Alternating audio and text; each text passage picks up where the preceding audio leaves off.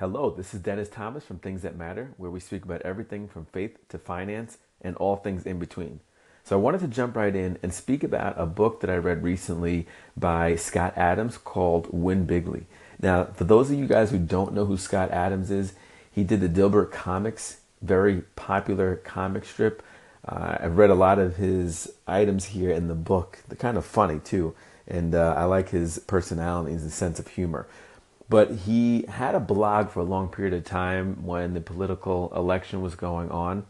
Oddly enough, he didn't vote for anyone in particular. So he wasn't necessarily a Hillary fan or a Donald Trump fan, but he did a blog that really supported Donald Trump because there were things that he did that he considered to be of master persuasion. Now, Scott Adams himself was a hypnotist. He practiced and was skilled in the art of hypnosis. He also considers himself to be not a master persuader, but someone that is high up there. I mean, he considers Donald Trump to be a master persuader or a Steve Jobs, just a very rare and unique person in the world that's able to use these skills of persuasion to get people to buy into their ideas. And the interesting thing about this book, now, I didn't vote for Donald Trump per se. There were things about him that I didn't really like, and they were more character flaws. You know, one of the articles that I read in the Washington Post was the 170 times that Trump called someone loser. I mean, it's things like that stick out to me that I'm just thinking like, I would cringe. And there were certain characteristics that he had that I could appreciate. I felt that he was a little bit egotistic, but at the same time, I think that having that type of confidence is rare, and there's a part of it that still is interesting to look at and see. I thought that he was quick on his feet. He had nicknames for everybody that was up on the stage. Lion Ted and Crooked Hillary, little Marco. I mean, they were just kind of these clever, funny lines that he would have. I mean, I remember when he was on stage with Marco Rubio. Marco Rubio was trying to attack Donald Trump really hard, and he was stuttering though, and it seemed like he was nervous. And Trump says, "You know, you're sweating. What, did you swim here?" So he just made these funny comments, and he actually made me want to check in and watch the debate. I mean, the Democratic debate wasn't as interesting as the Republican debate because you had a lot of people on stage and you're just waiting to see what's going to happen because you felt like he was going to do something that was kind of TV worthy and was probably going to make you laugh. And it really did. So I gave him credit for that because I felt like he had this humor and charisma about him. But there was a side of him that I just looked at and said, I don't know, I can't do this. But the reason I picked up this book was I did think that he had these persuasion skills. He knew how to sell things. I felt like the lines that he had, "Make America Great Again," the nicknames that he would give people, these simple concepts that he had, "Build the Wall," they seem like things to me that you could catch on to. You know, sometimes when things are a little bit too difficult, it kind of blows past people, but when it's something that's simple that you could recite to someone else, it becomes a little bit easier to hold on to. So I think that a lot of the tactics that he used, and even the way he used social media, I think that he kind of was able to take advantage of an opportunity here, and with all of his confidence to say, "I'm going to win it." But not only that, it was like he was going to mop the floor with everyone, and then he actually does win. You're looking at this like, I can't believe that just happened. But now you're wondering, and especially after I read this book, was it the skill set that he had that allowed him to win, or was it luck? And the more I read the book and the more I understand, I'm thinking this wasn't luck. This was more of a skill set. Now, it doesn't mean that now all of a sudden I'm in love with the guy and I'm ready to give him the vote of approval. It's just to say that I can respect somebody's skill level and the things that they do to try to win and be successful in this situation. So the title of the book is Win Bigly, but beneath that, the title, they have Persuasion in a World Where Facts Don't Matter. And one of the concepts that Scott Adams brings up often in the book is cognitive dissonance. And basically what that is saying is that most of the decisions that we make, 90% of them are going to be rational, and 10% of them will be a little bit crazy. But people that are massive persuaders or have this persuasion filter high, they look at things opposite. They think that people 90% of the time are going to be a little bit crazy and make irrational decisions, and 10% of the time make rational decisions. Now, if we think about cognitive dissonance, it's basically when a person's self-image doesn't fit their observations. So let's say, for example, you think that you're smart and well-informed, but then you do something that's clearly dumb. In that scenario, you now are faced with, okay, my self-image says that I'm smart, but I just did something dumb. So in order to get around that, you try to make up an excuse or a reason as to why you did that dumb thing that you did. And so throughout the book, he speaks about this a lot. And it's funny when you think about persuasion in a world where facts don't matter. The thing that bothered me a little bit about some of the tactics that Donald Trump used were that I felt like he wasn't sticking to facts too much. A lot of things were they were simple, but it was a good thing that worked out for him, right? That they were simple. Let's say build a wall, for example. He didn't give any facts about building the wall. He just said build a wall. And so I used to have debates with my buddy, which was great for us to talk to because we had different viewpoints on everything, but it required me to understand his point of view and vice versa. And we would speak about that. And I would speak about how simple is that? Build a wall. I mean, how does building a wall solve this issue that we have of people coming into the country? I mean, that seems like such a simple idea. Like if you were brainstorming, maybe that's the first thing that you come to. But then as you go on, you might think of these bigger ideas. So we would go back and forth about this idea of building a wall. But I think that in this scenario, Trump was able to use something simple, and maybe he understood that we live in a world where facts don't matter. Because if 90% of their decisions are irrational, which means that I would fall in that category too, right? 90% of the decisions I'm making are irrational and 10% of them are rational, then the facts really do not matter in this situation. And I think let's just say that Donald Trump knew that going into this, as I'm reading the book, I'm thinking, wow, if in fact he did know that, and I'm not saying I agree with each one of the tactics that he used, but I have to respect that strategy that was being used, because that throws me for a loop. I didn't expect that. Again, when I was looking at him, I wasn't looking at him as being someone that understood the nuances of the political system and everything that comes with it. I mean, a lot of us probably do not know that. You would look to people that are experienced to know those things because they've been around it for a period of time. So you're wondering, how would this person be able to overcome that when they're debating against a Ted Cruz, a Marco Rubio, a Jeb Bush? But if we're living in a world where facts don't matter, then it's a different game that's being played here. So I just wanted to go over a few things that I heard in this book that I thought were, wow, this is pretty crazy. So CNN anchor Chris Cuomo does an interview with Donald Trump, and he's trying to get Donald Trump's reaction to the Pope's criticism of capitalism. Now, this would be considered a trap, right? The question was posed in a way that either he could agree with the Pope to say, yeah, capitalism isn't good, or he could disagree with the Pope and just come across as plain wrong or weird, right? He comes to the fork in the road, which direction he's going to go, left or right. Now for Donald Trump, he goes straight. Trump responds that he would tell the Pope that ISIS is coming to get him, and that they have plans to take over the Vatican. Now, you think about the answer that he gave.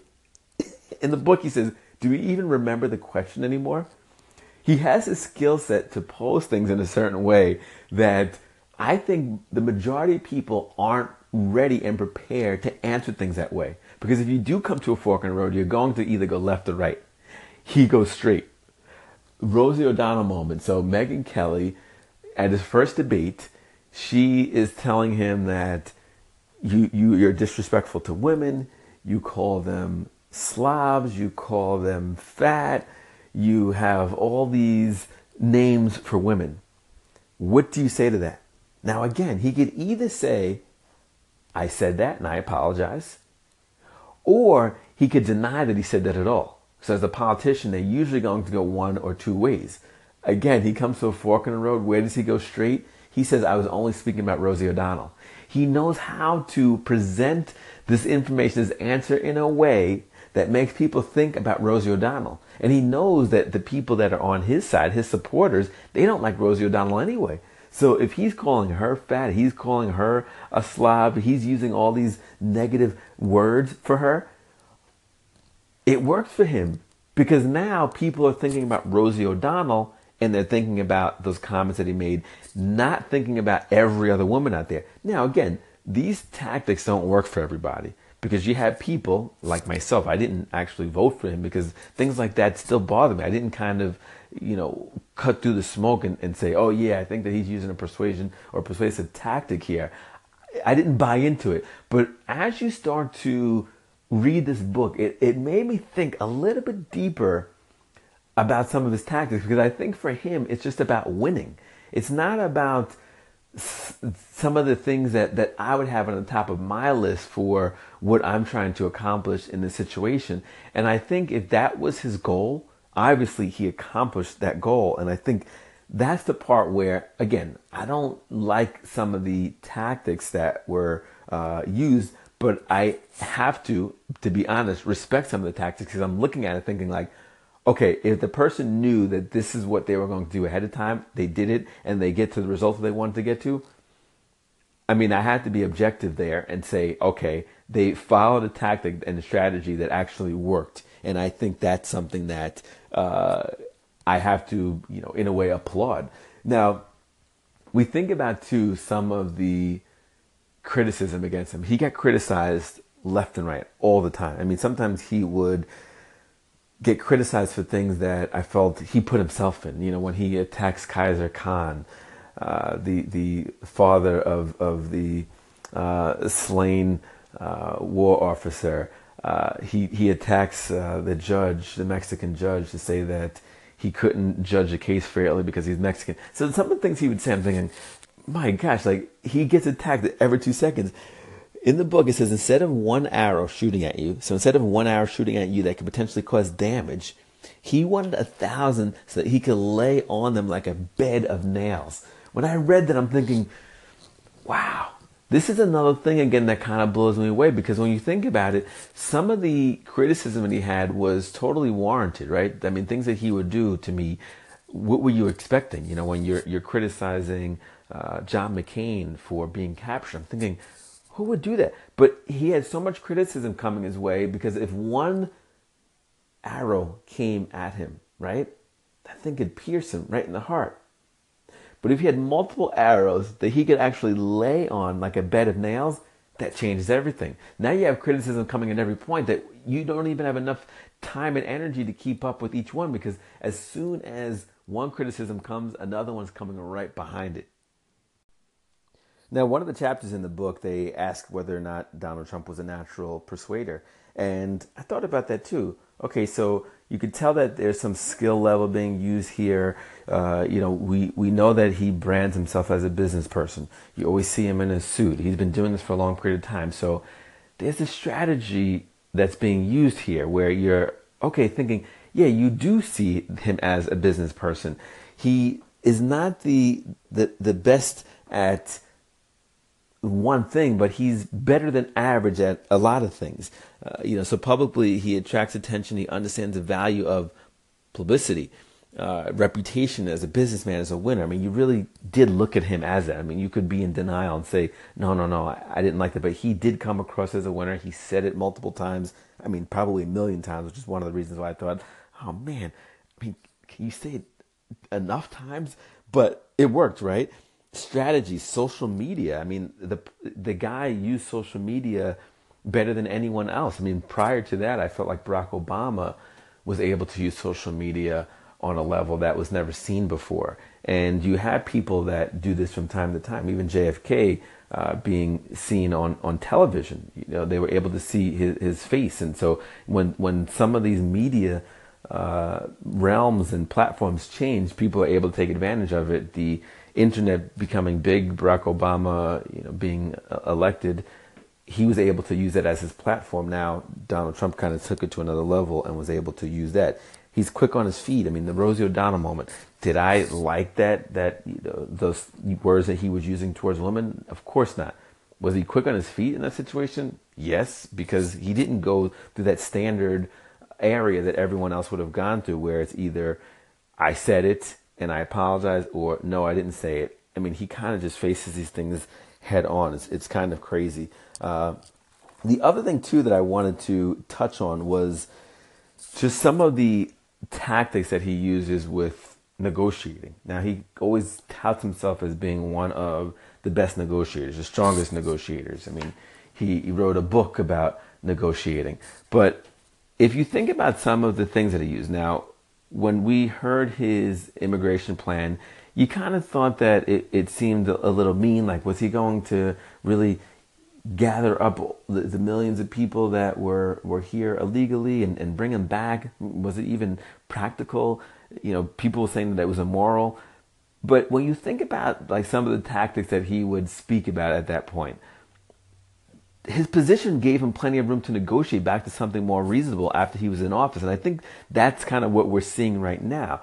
He starts off high with something that to me is totally ridiculous, but then settles for something lower. And I think that's his negotiating tactic. I mean, before he's speaking about mass deportation, now it's more, okay, undocumented immigrants who committed serious crimes after entering. Those are the people that are going to go back. So I think he starts off with this really aggressive tactic and then goes down to something that's a little bit more reasonable. You could tell that, in certain situations with his policies, he didn't have like a detailed understanding of the more complicated issues, but I think he understands that people don't use facts and reasons to make decisions. And a skilled persuader can blatantly ignore facts and policy details so long as the persuasion is skillful. And I kind of think that's how he did it. Even if you look at Build a Wall, it was a simple statement. But really what I think it does as far as this persuasion skill is it makes you look at the wall. You don't have to, you're picturing a wall, right? But your picture of the wall is going to be different than my picture of the wall. So that means we all have our own picture of the wall. He's not telling you specifically what that wall is going to look like, which if you're thinking about persuasion, isn't that the best route to go, where we all have our own dream of something? Again, I didn't believe in that tactics per se, like that to build a wall, but I could respect that style. Because to me, that's a skill right there. I just think people sometimes we are so blinded with things that we don't like about someone that we can't at least acknowledge certain things that they might do right. And I'm here to acknowledge that, which is kind of interesting that I'm at this point. But hey, I feel better about myself. Win Bigly, Scott Adams. I recommend people pick this book up. It's a great book. I think it'll change your thought on the Trumpster. So I'll see you guys later.